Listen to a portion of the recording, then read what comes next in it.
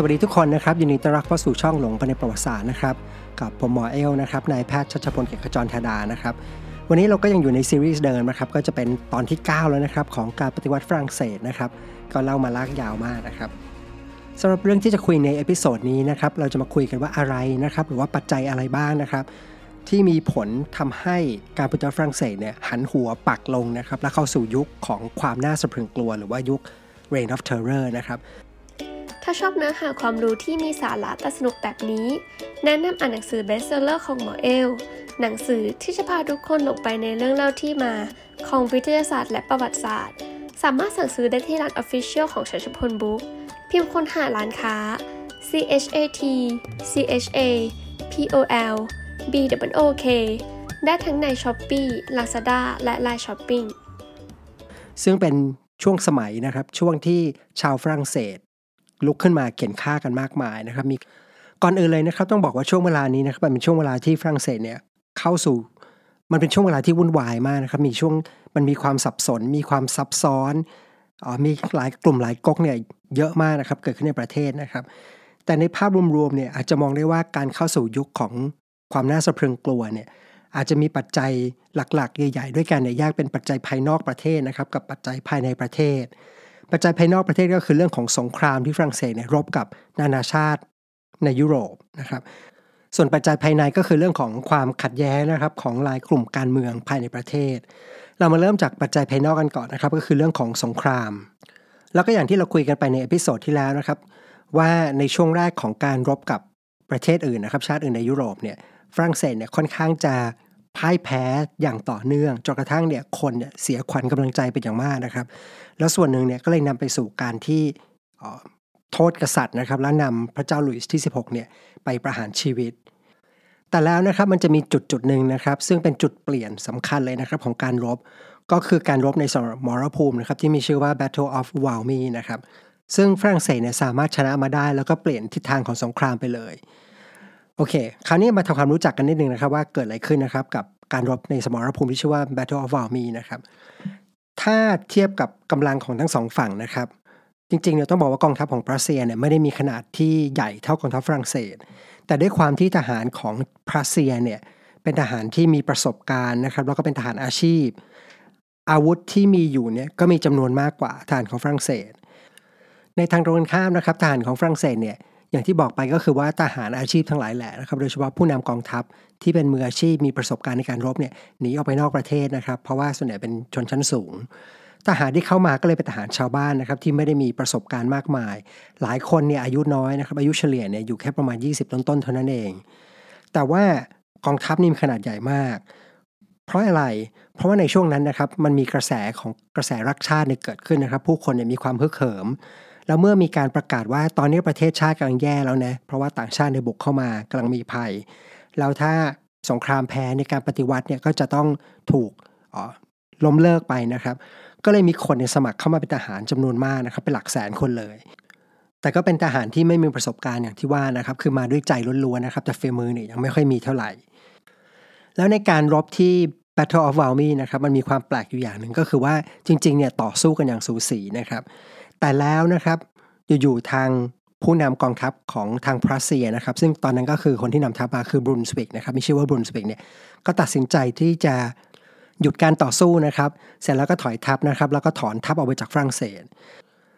คำถามที่น่าสนใจก็คือว่าทำไมบรูนสวิกถึงตัดสินใจที่จะทำอย่างนั้นนะครับปัจจุบันเนี่ยต้องบอกว่ามันยังเป็นอะไรที่ยังมีดีเบตอยู่นะครับก็คือหมายถึงว่าคนก็ยังไม่รู้แน่ชัดนะครับแต่มันมีปัจจัยหลายอย่างที่น่าจะเป็นไปได้นะครับอย่างแรกสุดเลยนะครับก็คือว่าก่อนที่จะต่อสู้กันเนี่ยกองทัพทางปรัสเซียเนี่ยมีปัญหานิดนึงก็คือมันมีโรคระบาดนะครับเป็นโรคเขาเรียก dysentery นะครับเป็นโรคท้องเสียนะครับระบาดในกองทัพทำให้ทหารหลายคนเนี่ยหรือจำนวนมากเนี่ยอ่อนแอนะครับอาจจะเป็นหนึ่งปัจจัยนะครับนอกเหนือจากนั้นนะครับปัจจัยอย่างที่2ก็คือว่ามันไม่เป็นอย่างที่คาดการเอาไว้เพราะว่าส่วนหนึ่งตอนที่กองทัพปรัสเซียหรือว่ากองทัพออสเตรียเนี่ยจะบุกเข้ามาในฝรั่งเศสเนี่ยก็ได้รับการบอกเล่านะครับโดยเฉพาะจากกลุ่มของชนชั้นสูงขุนนางนะครับหรือว่าราชวงศ์ที่หนีออกไปนอกประเทศว่าถ้ากองทัพของปรัสเซียหรือออสเตรียบุกเข้ามานะครับประชาชนจำนวนมากเนี่ยซึ่งเป็นชาวบ้านต่างจังหวัดเนี่ยจะลุกฮือขึ้นมาแล้วก็จะช่วยต่อสู้กับคณะปฏิวัติเหตุผลที่แนะนำอย่างนั้นเนี่ยก็เพราะว่า ต้องบอกว่าเป็นความเชื่อนะครับของคนที่สนับสนุนระบอบกษัตริย์ว่าจริงๆการต่อต้านเนี่ยเกิดขึ้นเฉพาะในปารีสแต่ว่าชาวชนบทเนี่ยยังต้องการสนับสนุนระบอบสถาบันกษัตริย์ซึ่งในความจริงเนี่ยมันไม่ได้เป็นขนาดนั้นนะครับดังนั้นเมื่อรัสเซียและออสเตรียบุกเข้ามาเนี่ยก็พบว่าไม่มีใครลุกขึ้นมาช่วยอย่างที่ว่านะครับก็คือผิดแผนเอาไว้เหตุผลที่3ที่เป็นไปได้นะครับก็คือว่าในเวลานั้นตอนที่รัสเซียบุกเข้ามาเนี่ยมันมีอีกเหตุการณ์นึงเกิดขึ้นที่ชายแดนอีกฝั่งหนึ่งนะครับของทางรัสเซียนะครับก็คือรัสเซียเนี่ยบุกเข้ามาที่โปแลนด์ทีนี้ทางรัสเซียทางออสเตรียเนี่ยก็อยากเข้าไปมีส่วนร่วมด้วยนะครับเพราะว่าในเวลานั้นเนี่ยก็มองว่าถ้าสามารถพิชิตโปแลนด์ได้เนี่ยก็จะเหมือนไปแบ่งดินแดนกันก็เลยไปโฟกัสที่การต่อสู้ทางฝั่งนู้นด้วยนะครับเพราะมันมีเรื่องของผลประโยชน์เข้ามาเกี่ยวข้องในทางตรงกันข้ามนะครับการบุกเข้ามาในฝรั่งเศสเนี่ยต้องบอกว่าไม่ได้มีผลประโยชน์ที่ชัดเจนมากนักนะครับก็คือทหารส่วนใหญ่ก็คือทำหน้าที่ไปตามคำสั่งขณะที่ทหารของฝรั่งเศสเนี่ยต่อสู้ด้วยใจก็คือว่าพยายามที่จะปกป้องฝรั่งเศสนะครับโดยเฉพาะฝรั่งเศสที่มองว่ากำลังจะปฏิวัติเปลี่ยนแปลงไปในทางที่ดีขึ้นและด้วยปัจจัยเหล่านี้นะครับอาจจะเป็นสาเหตุที่ทำให้ระหว่างที่ต่อสู้เนี่ยพอบรูนสวิกเห็นว่าสถานการณ์เนี่ยดูไม่ค่อยเข้าทีนะครับก็เลยถอดใจอย่างรวดเร็วแล้วก็ตัดสินใจที่จะถอยทัพกลับไปแล้วนั่นก็คือจุดเปลี่ยนนะครับเพราะว่าเมื่อเกิดการชนะที่วาลมีนะครับที่ Battle of Valmy ขึ้นมาเนี่ยทางฝรั่งเศสเนี่ยก็รู้สึกฮึกเหิมนะครับแล้วก็ดีใจกับชัยชนะมากมายนะครับถึงขนาดมีการคุยว่าจะมีการบุกตีโต้กลับไปนะครับแล้วสุดท้ายเนี่ยก็มีการโหวตนะครับสภาก็โหวตและให้มีการนำทัพเนี่ย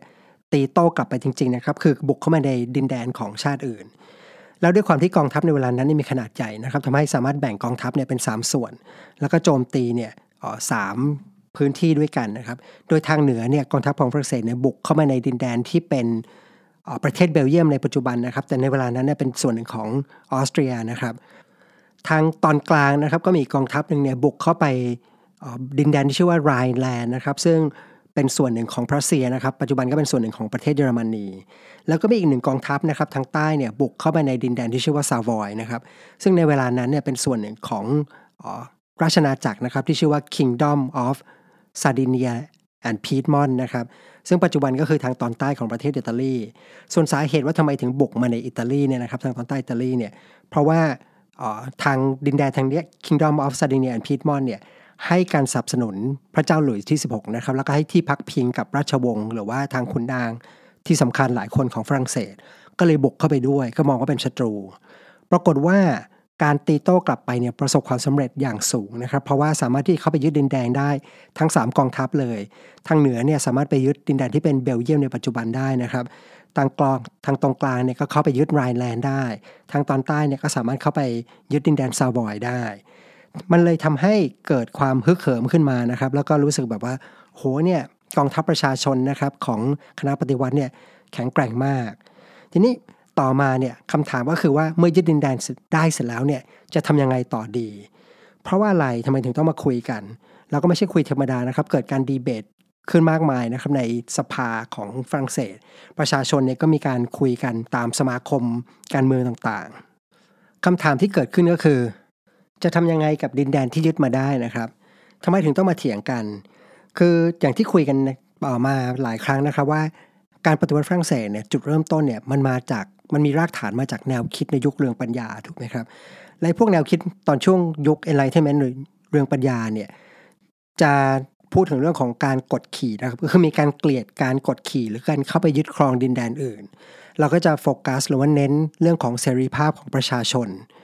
ดังนั้นการที่ฝรั่งเศสเนี่ยบุกเข้าไปยึดดินแดนอื่นเนี่ยแล้วเข้าไปยึดครองเขาเนี่ยมันก็เลยเหมือนกับขัดกับอุดมการณ์ที่เริ่มต้นของการปฏิวัติฝรั่งเศสมันก็เลยต้องมาดีเบตกันว่าอ้าวแล้วเราทำอย่างนี้เนี่ยเราจะยังไงต่อทีนี้มันขณะเดียวกันก็จะมีคนที่คุยนะครับสนับสนุนว่าเราควรจะเข้าไปยึดดินแดนเหตุผลก็คือว่า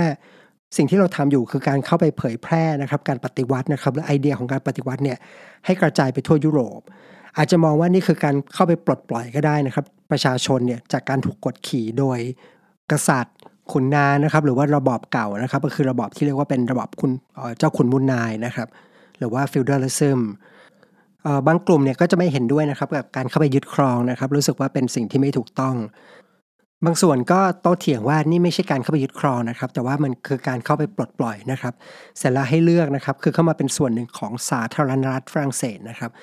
ก็คือยังปกครองตัวเองได้อยู่นะครับแต่ว่ามาเป็นส่วนหนึ่งของฝรั่งเศสก็มีการดีเบตกันเกิดขึ้นนะครับสุดท้ายนะครับสภาเนี่ยก็เลยตัดสินนะครับแล้วก็มีการออกประกาศนะครับมีชื่อในภาษาอังกฤษว่า Edict of Fraternity นะครับในเดือนพฤศจิกายนนะครับของปี 1792 นะครับความหมายใจความกว้างๆเนี่ยนะครับก็คือเหมือนกับว่ามองว่าเหมือนประชาชนเนี่ยเป็นพี่น้องกันนะครับแล้วก็ถ้ามีประชาชนในดินแดนไหนนะครับต้องการที่จะให้ฝรั่งเศสไปช่วยปลดปล่อยจากการถูกกดขี่เนี่ยฝรั่งเศสก็จะไปช่วยนะครับ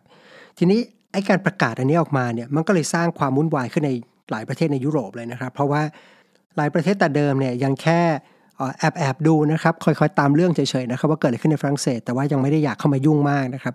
แต่ว่าพอมีประกาศนี้ออกมาเนี่ยก็เลยรู้สึกเลยว่าสิ่งที่ฝรั่งเศสกำลังทำเนี่ยมันเหมือนกับเป็นคุกคามประเทศต่างๆหลายประเทศนะครับไม่ว่าจะเป็นประเทศอย่างอังกฤษสเปนอะไรต่างๆนะครับและสุดท้ายนะครับไอ้ประกาศอันนี้นะครับมันก็เลยนำไปสู่ปัญหาเพราะต่อมาเนี่ยยุโรปเนี่ยก็เริ่มมองว่าฝรั่งเศสเป็นศัตรูมากขึ้นเป็นภัยคุกคามมากขึ้นแล้วก็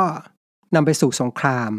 แล้วฝรั่งเศสเนี่ยก็เลยกลายเป็นว่าต้องไปทำสงครามกับหลายประเทศในยุโรปไม่ว่าจะเป็นเรื่องของอังกฤษนะครับสเปนนะครับเรื่องของ Kingdom of Sardinia and Piedmont ที่ว่าไปเนี่ยนะครับรวมถึงศัตรูเก่าอย่างทางออสเตรียแล้วก็พรัสเซียเนี่ยก็ยังต้องทำสงครามอยู่คราวนี้ฝรั่งเศสก็แย่เลยนะครับเพราะว่าเมื่อชาติต่างๆเนี่ยร่วมมือกันนะครับรวมหัวกันเนี่ยฝรั่งเศสเนี่ยก็พ่ายแพ้นะครับพ่ายแพ้ซ้ำแล้วซ้ำอีกนะครับแพ้ไปเรื่อยๆถูกตีกลับไปเรื่อยดินแดนที่เคยยึดมาได้นะครับก็ถูกยึดคืนหมดนะครับไม่ว่าจะเป็นในเบลเยียมนะครับดินแดนไรน์แลนด์นะครับหรือว่าดินแดนซาวอยในทางตอนใต้ของอิตาลีเนี่ยนะครับก็ถูกยึดคืนไปได้หมดแล้วช่วงเวลานี้เองนะครับฝรั่งเศสเนี่ยก็รู้สึกว่ามีวิกฤตเกิดขึ้นในประเทศนะครับเพราะมีโอกาสที่ทหารต่างชาติเนี่ยจะบุกเข้ามาถึงกรุงปารีสได้แล้วช่วงเวลานี้เนี่ยฝรั่งเศสก็เลยต้องออกอีกมาตรการหนึ่งมานะครับซึ่งจะมีผลกระทบกับสังคมอย่างมากแล้วก็จะเป็นปัจจัยสำคัญอันนึงเลยที่ทำให้นำไปสู่เรียกว่าเข้าสู่ยุคสมัย Reign of Terror หรือยุคแห่งความน่าสะพรึงกลัวก็คือการประกาศให้มีการเกณฑ์ทหารและเป็นการเกณฑ์ทหารทั่วประเทศอย่างมากมายคนที่ถูกมาเกณฑ์มาเป็นทหารนะครับมีประมาณ1ล้านคนนะครับทำให้ในเวลานั้นในกองทัพของฝรั่งเศสเนี่ยเป็นกองทัพที่ใหญ่ที่สุดเท่าที่เรียกว่ามีมาในประวัติศาสตร์ของยุโรปจนถึงช่วงเวลานั้นเลยแต่ก็อย่างที่ว่าไปนะครับด้วยความที่เป็นกองทัพประชาชนที่ไม่ได้มีประสบการณ์ในการรบนะครับต้องมาฝึกในเวลาสั้นๆถึงแม้ว่าจะมีจำนวนมากเนี่ยแต่ก็ไม่ได้รบเก่งมากแต่ยังไงก็แล้วแต่นะครับสุดท้ายกองทัพของฝรั่งเศสเนี่ยจะเก่งขึ้นนะครับเพราะว่าอะไรเพราะว่าด้วยระบอบหรือว่ารูปแบบการปกครองแบบใหม่นะครับของกองทัพซึ่งเน้นความเท่าเทียมกันอันนี้จะต่างไปจากกองทัพเก่าของฝรั่งเศสซึ่งจะเป็นเรื่องของชนชั้นนะครับเป็นเรื่องของศักดินาเรื่องของชาติกำเนิดแต่หลังการปฏิวัติเนี่ยคนที่แม้แต่มีภูมิหลังที่ค่อนข้างhumble นะครับหมายถึงเป็นลูกชาวบ้านธรรมดาถ้าเป็นคนที่เก่งจริงนะครับมีฝีมือดีจริงเนี่ยก็สามารถได้รับการโปรโมทนะครับขึ้นไปเป็นผู้นำของกองทัพได้ก็คือวัดที่ความสามารถโดยตรงทำให้ในเวลาต่อมาเนี่ยทหารเก่งๆที่มีฝีมือเนี่ยได้รับการโปรโมทให้ขึ้นไปเป็นผู้นำกองทัพกันเนี่ยหลายคนด้วยกันและหนึ่งในคนสำคัญที่ได้รับประโยชน์ตรงนี้ก็คือนโปเลียนนะครับซึ่งเราจะคุยกันต่อไปโอเคอันนี้นะครับเป็นเรื่องของปัจจัยภายนอกคือสงครามของฝรั่งเศสนะครับว่ามีผลยังไงนะครับก็คือสรุปอีกทีนึงก็คือว่าสงครามในเวลานี้เนี่ยมันทำให้เกิดวิกฤตขึ้นในฝรั่งเศสนะครับแล้วก็ทำให้เกิดความรู้สึกหวาดกลัวขึ้นในประเทศว่าทหารต่างชาติเนี่ยจะสามารถบุกเข้ามาถึงปารีสได้อีกเรื่องก็คือเรื่องของการเกณฑ์ทหารนะครับซึ่งจะสร้างความไม่พอใจให้กับประชาชนมากคราวนี้เรามาดูที่ปัจจัยภายในบ้างนะครับว่าในเวลานั้นเนี่ยมันมีความวุ่นวายอะไรในฝรั่งเศสบ้างอย่างที่เราคุยกันมาตั้งแต่เอพิโซดก่อนหน้านะครับว่าจริงๆแล้วเนี่ยตั้งแต่เกิดการปฏิวัติมานะครับมันมีความไม่พอใจนะครับการที่เห็นไม่ตรงกันเนี่ยมาโดยตลอดนะครับอย่างแรกสุดเลยคือเป็นเรื่องของศาสนาอย่างที่ว่าไปนะครับก็คือฝรั่งเศสเนี่ยก่อนที่จะมีการปฏิวัติเนี่ยนะครับก่อนที่เกิด French Revolution เนี่ยศาสนาคริสต์ในฝรั่งเศสหลักๆเนี่ยจะเป็นคาทอลิกนะครับคนที่นับถือนิกายคาทอลิกเนี่ยเป็นส่วนใหญ่อาจจะประมาณ 98-99% อะไรอย่างนั้นเลยนะครับส่วนน้อยมากเนี่ยคือโปรเตสแตนต์นะครับแล้วโปรเตสแตนต์ที่น้อยกว่าเนี่ยไม่ใช่น้อยกว่าแค่จำนวนนะครับแต่ว่าในแง่ของสิทธิต่างๆในสังคมเนี่ยโปรเตสแตนต์เนี่ยก็จะมีสิทธิ์น้อยกว่าอาจจะเรียกว่าถูกกดขี่นิดๆก็ได้นะครับก็คือว่าไม่มีโอกาสมากเท่านะครับจะทำงานเป็นเจ้าหน้าที่ของรัฐเนี่ยก็ไม่ได้นะครับบทบาทในแต่ละท้องถิ่นนะครับแต่ละชุมชนเนี่ยก็จะไม่ให้คนที่นับถือศาสนาโปรเตสแตนต์เนี่ยซึ่งมองว่าเป็นคนแปลกเนี่ยแปลกแยกเนี่ย มีบทบาทมากนักแต่ว่าหลังการปฏิวัตินะครับก็จะมีการปฏิรูปศาสนาอย่างมากมายเลยนะครับอย่างที่ว่าไปแล้วก็พยายามให้มีความเท่าเทียมกันมากขึ้นปรากฏว่าคนที่นับถือศาสนาโปรเตสแตนต์บางคนเนี่ยสามารถที่จะขึ้นมามีบทบาททางด้านการเมืองนะครับขึ้นมาปกครองหรือว่าขึ้นมารับตำแหน่งสำคัญของชุมชนได้แล้วคนที่นับถือคาทอลิกบางส่วนเนี่ยก็ไม่ยอมรับนะครับก็เลยมีการกระทบกระทั่งกันทะเลาะกันนะครับบางครั้งเนี่ยมีถึงขั้นเรียกว่าเป็นการต่อสู้กันเป็นเรื่องเป็นราวเนี่ยขึ้นมาเลยในแง่ของคาทอลิกกับทางคณะปฏิวัติเนี่ยก็มีปัญหานะครับเพราะว่าทางกลุ่มคณะปฏิวัติเนี่ยก็พยายามที่จะเปลี่ยนแปลงอะไรเยอะมากนะครับที่เป็นเรื่องของศาสนานะครับซึ่งหลายอย่างจำนวนมากเนี่ยชาวคาทอลิกไม่พอใจนะครับในแง่ของนักบวชเองเนี่ยก็จะมีคนที่ยอมปฏิญาณนะครับว่าจะจงรักภักดีกับคณะปฏิวัติบางกลุ่มเนี่ยก็ไม่ยอมนะครับทำให้ในแง่ของนักบวชเนี่ยก็มีการเหมือนกับแบ่งเป็นสองพวกใหญ่ๆเนี่ยได้นะครับอันนี้เราก็เคยคุยกันไปในเอพิโซดก่อนๆแล้วนะครับอีกปัจจัยหนึ่งนะครับก็คือเรื่องของสถาบันกษัตริย์นะครับถึงแม้ว่าในเวลานี้นะครับก็สถาบันกษัตริย์เนี่ยถูกล้มไปแล้วแต่ว่าคนก็ยังกลัวคนที่สนับสนุนสถาบันกษัตริย์อยู่นะครับแล้วก็ยังมองว่ายังมีคนที่นิยมทางนี้นะครับกระจายอยู่ทั่วประเทศซึ่งก็มีอยู่จริงๆนะครับเหมือนเป็นสมาคมเป็นกลุ่มแล้วก็ยังมีการจัดกิจกรรมอะไรกันอยู่เป็นระยะนะครับแล้วก็ยังได้รับการสนับสนุนนะครับหรือถ้าจะเรียกแบบภาษาที่คุ้นเคยกันก็คือได้ท่อน้ำเลี้ยงเนี่ยมาจากต่างชาตินะครับก็จะส่วนใหญ่ก็จะเป็นเหล่าขุนนางนะครับราชวงศ์ทหารชั้นสูงที่หนีออกไปนอกฝรั่งเศสเนี่ยก็ยังมีการส่งเงินมาให้ทางคนเหล่านี้ทำกิจกรรมอยู่เรื่อยๆนะครับมันก็เลยทำให้เกิดมีความไม่ไว้วางใจว่าอาจจะมีปัจจัยจากภายนอกเนี่ยเข้ามาแล้วพยายามที่จะล้มการปฏิวัติอยู่คือจะบอกว่าสิ่งเหล่านี้มันมีอยู่ในสังคมตลอดเวลานะครับแล้วมันก็สะสมเพิ่มมากขึ้นเรื่อยๆทุกครั้งที่มีเหตุการณ์อะไรนะครับก็จะสร้างความแตกแยกหรือว่าสร้างความไม่พอใจมากขึ้นเรื่อยๆจนกระทั่งเข้าสู่ปี 1793 นะครับมันจะมีเหตุการณ์สำคัญอันนึงก็คือมีการลุกฮือขึ้นมาของกลุ่มคนที่ต่อต้านการปฏิวัติทีนี้ทำไมคนกลุ่มนี้ถึงลุกฮือขึ้นมานะครับคำตอบก็คือว่าเพราะในเวลานั้นเนี่ยส่วนหนึ่งต้องบอกว่าช่วงเวลาเนี้ยอะไรที่มันเคยสะสมมาเนี่ยมันเริ่มสุดโต่งมากขึ้นเรื่อยๆนะครับโดยเฉพาะคนที่ค่อนข้างหัวเอียงซ้ายอย่างที่ว่าไปเนี่ยเรื่องของการประหารกษัตริย์ของฝรั่งเศสเนี่ยมันทำให้ชาวฝรั่งเศสส่วนหนึ่งเนี่ยช็อกนะครับกับเหตุการณ์เพราะว่าในคนที่ยังมีความอนุรักษ์นิยมเนี่ยมองว่าเรื่องของศาสนาเรื่องของกษัตริย์เนี่ยเป็นสิ่งศักดิ์สิทธิ์นะครับสิ่งศักดิ์สิทธิ์ที่อยู่คู่กับชาติมานานแล้วการประหารกษัตริย์ของฝรั่งเศสเนี่ยมันก็เลยค่อนข้างเซอร์เรียลนะครับฟังดูเหมือนไม่น่าเชื่อมันทำให้ช็อกอยู่นะครับแล้วการปฏิรูปศาสนาที่ว่าไปนะครับม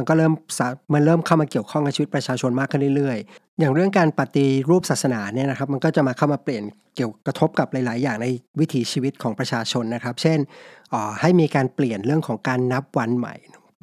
เปลี่ยนการนับเดือนใหม่เปลี่ยนการนับปีใหม่เพราะของเก่าเนี่ยมันจะอิงกับศาสนาถูกไหมครับคือเช่นเป็นเรื่องของ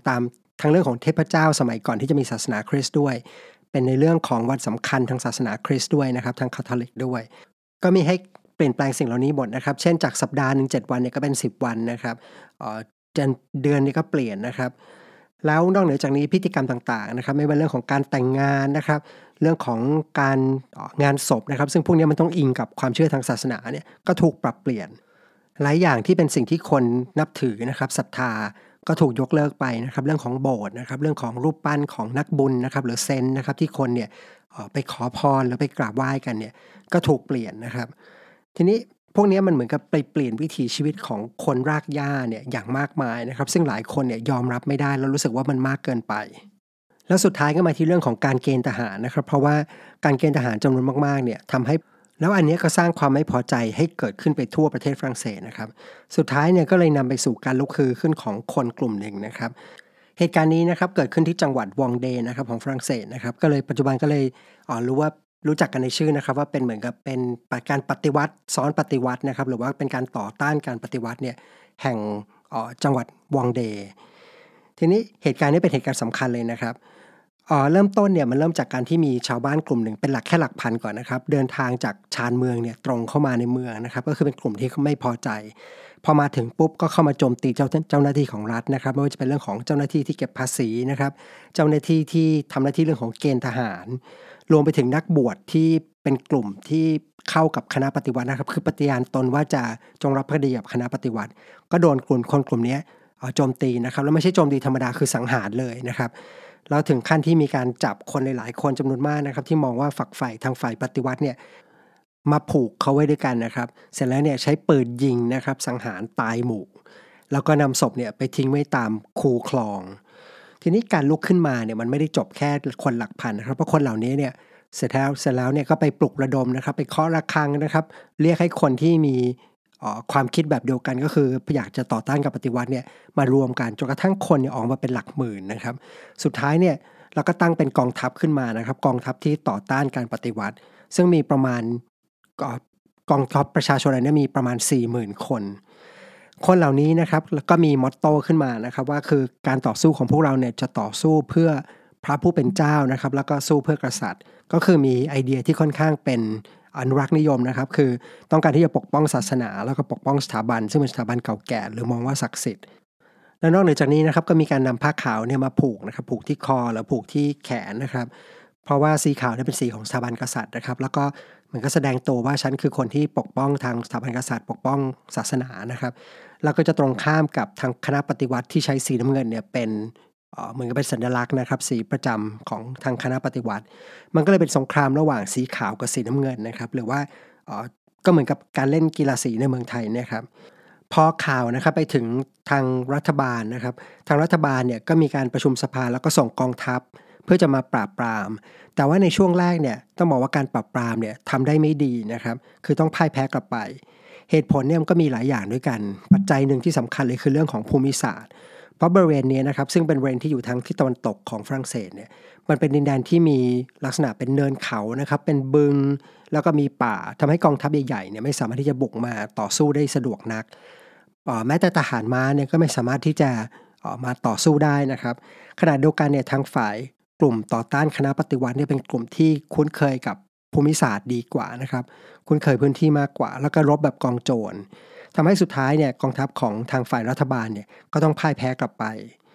ทีนี้มันมีจุดสำคัญจุดหนึ่งที่น่าสนใจก็คือว่าวันที่กองทัพของรัฐบาลเนี่ยแพ้นะครับช่วงเวลาเดียวกันเลยนะครับมันทับซ้อนกับตอนที่กองทัพฝรั่งเศสที่ไปต่อสู้ที่ออสเตรียเนี่ยนะครับไปพ่ายแพ้ให้กับออสเตรียและโดนยึดดินแดนที่อยู่ในประเทศเบลเยียมปัจจุบันเนี่ยคืนไปให้กับออสเตรียแล้วพอเหตุการณ์2เหตุการณ์นี้มันเกิดขึ้นพร้อมๆกันเนี่ยมันก็เลยเกิดกระแสที่เหมือนกับเกลียดกลุ่มที่ลุกคือขึ้นมาต่อต้านคณะปฏิวัติอย่างรุนแรงขึ้นมาคือมองว่าตอนนี้ประเทศชาติเนี่ยกำลังลำบากนะครับเพราะว่าต้องไปต่อสู้กับประเทศยุโรปมากมายและกำลังพ่ายแพ้นะครับและในช่วงที่กำลังพ่ายแพ้อยู่เนี่ยกลับมีคนฝรั่งเศสที่ทรยศนะครับลุกขึ้นมาแล้วมาแทงข้างหลังหรือว่าในตอนที่ประเทศชาติเนี่ยกำลังลำบากที่สุดอยู่พอดีก็เลยมีความโกรธแค้นขึ้นมามากนะครับ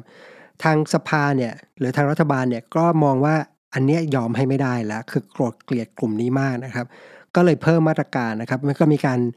ประชุมสภาแล้วก็ในเดือนสิงหาคมของปีนั้นเนี่ยนะครับ1793เนี่ยก็มีการสรุปว่าจะใช้กำลังกำจัดพวกที่ลุกขึ้นมาต่อต้านเนี่ยอย่างรุนแรงนะครับแล้วกำจัดให้สิ้นซากเลยแล้วมีการส่งกองทัพใหญ่ไปนะครับที่แข็งแกร่งกว่าเดิมเนี่ยไปปราบแล้วก็ปราบด้วยความรุนแรงด้วยความนี้จะไม่ถ้อยทีถ้อยอาศัยสุดท้ายนะครับก็สามารถที่จะปราบกลุ่มที่ลุกขึ้นมาต่อต้านการปฏิวัติเนี่ยได้อย่างราบคาบนะครับแล้วก็ปราบรุนแรงถึงขนาดที่ว่าชาวบ้านนะครับที่อาศัยอยู่ทางตะวันตกของฝรั่งเศสกลุ่มนี้จำนวนมากเนี่ยต้องหนีออกนอกประเทศนะครับไม่ว่าจะเป็นคนแก่เด็กหรือว่าผู้หญิงเนี่ยต้องหนีจากบ้านเกิดเมืองนอนตัวเองแล้วไปพึ่งดินแดนอื่นนะครับซึ่งรวมไปถึงอังกฤษนะครับซึ่งมองว่าเป็นพันธมิตรของทางกลุ่มคนที่อยากต่อต้านคณะปฏิวัติอันนี้ก็เป็นปัจจัยภายในนะครับแต่มันยังไม่จบนะครับยังมี1ปัจจัยที่สำคัญนะครับคือเรื่องของปากท้องหรือว่าเรื่องของเศรษฐกิจนะครับคืออย่างนี้ครับอย่างที่ว่าไปก็คือในเวลานั้นฝรั่งเศสมันมีความวุ่นวายเกิดขึ้นทั้งในและนอกประเทศนะครับนอกประเทศเนี่ยก็ทำสงครามกับคนนู้นคนนี้เต็มไปหมดนะครับทำให้มีการต้องใช้เงินในอย่างมากมายมหาศาลแล้วก็อย่างที่เรารู้กันดีนะครับเมื่อมีสงครามเนี่ยสินค้าต่างๆก็มีราคาแพงขึ้นข้าวยากหมากแพงนะครับรัฐบาลเองเนี่ยก็พยายามแก้ปัญหาด้วยการพิมพ์เงินออกมาเงินกระดาษเนี่ยนะครับพิมพ์ออกมาเรื่อยๆจนกระทั่งเกิดภาวะเงินเฟ้อซึ่งปัจจุบันเนี่ยเราก็รู้กันดีว่ามันคืออะไรนะครับคือภาวะเงินเฟ้อแต่ในยุคนั้นนะครับคนยังไม่รู้จักคำนี้นะครับคือยังไม่มีคำว่าภาวะเงินเฟ้อนะครับคือคนเนี่ยยังไม่เข้าใจเรื่องของเศรษฐศาสตร์ยังไม่เข้าใจกลไกการทำงานของเศรษฐศาสตร์เศรษฐกิจเนี่ยนะครับคนชาวบ้านเนี่ยก็เลยงงว่าเกิดอะไรขึ้นนะครับทำไมอยู่ อาหารสินค้าต่างๆถึงได้มีราคาแพงขึ้นมหาศาลขณะเดียวกันนะครับก็มีคนที่เชื่อว่าอาหารที่ผลิตขึ้นมาเนี่ยมันมีมากมายมันควรจะมีพออยู่แล้วไม่ควรจะขาดแคลนขนาดนี้การที่สินค้ามันขาดแคลนแล้วของมันขึ้นไปแพงเนี่ยแสดงว่าต้องมีคนนะครับกักตุนสินค้าแล้วคนก็มองว่าจะต้องเป็นพวกคนรวยที่ฉวยโอกาสนี้แน่ๆเลยกักตุนสินค้าให้ของมีราคาแพงเพื่อจะปล่อยออกมาขายทีละน้อยๆแล้วก็สร้างความร่ำรวยให้กับตัวเองและด้วยความโกรธแค้นนี้นะครับก็เลยเกิดกลุ่มเรียกว่าเป็นกลุ่มใหม่ขึ้นมาเลยนะครับเป็นกลุ่มการเมืองใหม่นะครับแล้วก็เรียกชื่อตัวเองเนี่ยด้วยคำที่แปลเป็นภาษาไทยว่าคือโกรธเกรี้ยวนะครับคือโกรธแค้นหรือว่าเกรี้ยวกราดนะครับภาษาอังกฤษใช้คำว่า enrage เนี่ยนะครับแล้วสิ่งที่พวกเขาเรียกร้องก็คือเรื่องของการที่พยายามที่จะให้แก้ปัญหาเรื่องของเศรษฐกิจนะครับแก้ปัญหาปากท้องและที่สำคัญก็คือเรื่องของการที่พยายามหาคนผิดหรือว่าคนรวยที่กักตุนสินค้าเนี่ยมาลงโทษแล้วก็อยากให้ลงโทษหนักถึงขั้นประหารชีวิตทีนี้เล่ามาถึงตรงนี้นะครับจะเห็นว่ากลุ่มการเมืองเนี่ยอย่างที่เคยคุยไปก่อนหน้าว่าจริงๆในเวลานี้มันมีเกิดขึ้นเยอะแยะมากมายเลยนะครับกลุ่มใหญ่กลุ่มย่อยเยอะแยะไปหมดนะครับชื่อที่เรามีอยู่แล้วก็มีเช่นจีรองแดงนะครับจีรองแดงนี่ก็จะเป็นกลุ่มคนที่เริ่มการปฏิวัตินะครับเป็นคนที่เรียกว่าเป็นชนชั้นกลางมีฐานะดีหน่อยมีการศึกษานะครับแต่ขณะเดียวกันก็จะมีความอนุรักษ์นิยมนะครับแล้วทางจีรองแดงเนี่ยก็มองปัญหาเศรษฐกิจว่าไม่ควรจะเข้าไปยุ่งนะครับคือควรจะปล่อยให้กลไกการค้าหรือกลไกเสรีเนี่ยมันทำงานนะครับคือฟรีมาร์เก็ตทำงานแล้วรัฐบาลเนี่ยไม่ควรไปยุ่งในการตั้ง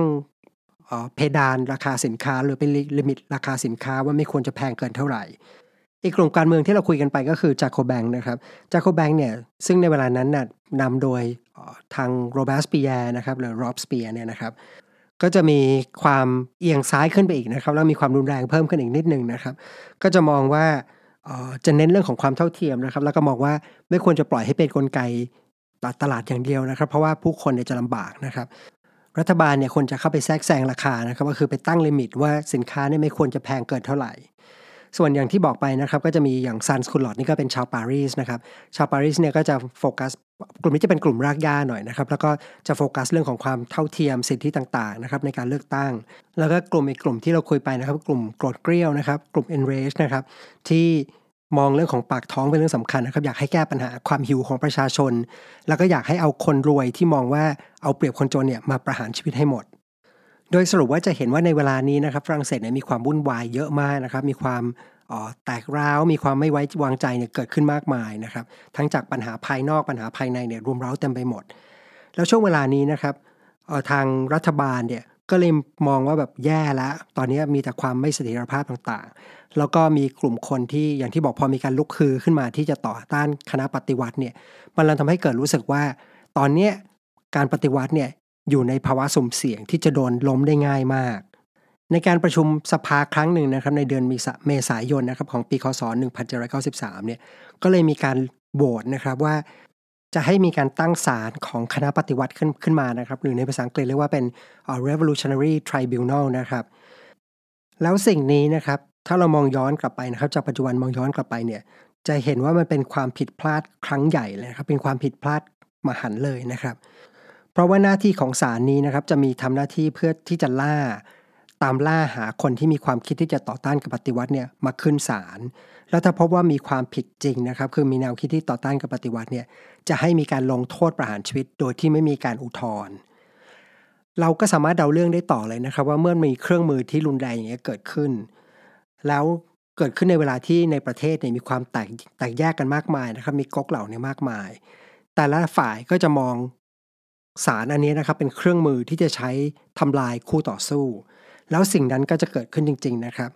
จะเกิดการประหารกันของแต่ละฝ่ายที่มีความคิดต่างกันแล้วก็จะเข้าสู่ยุคสมัยที่เรียกว่า Reign of Terror หรือว่ายุคของความน่าสะพรึงกลัวซึ่งเราจะคุยกันต่อในเอพิโซดหน้าสำหรับในวันนี้นะครับผมก็จะขอเบรกเรื่องไว้ตรงนี้นะครับแล้วก็ก่อนจะจากกันไปก็เช่นเคยนะครับถ้าใครชอบเรื่องที่เราให้ฟังนะครับอยากสนับสนุนนะครับอยากเป็นกำลังใจให้นะครับก็ฝากกดไลค์กดแชร์นะครับเขียนคอมเมนต์นะครับหรือว่าแนะนำให้คนอื่นได้รู้จักต่อนะครับสำหรับวันนี้ผมก็ขอลาไปก่อนนะครับแล้วเรามาเจอกันใหม่ในเอพิโซดหน้านะครับสวัสดีครับถ้าไม่อยากพลาดคอนเทนต์ใหม่สิทธิพิเศษและโปรโมชั่นดีๆของหนังสือหมอเอลสามารถแอดไลน์@chachapolbook @CHATCHAPOLBOOK ติดตามได้แล้ววันนี้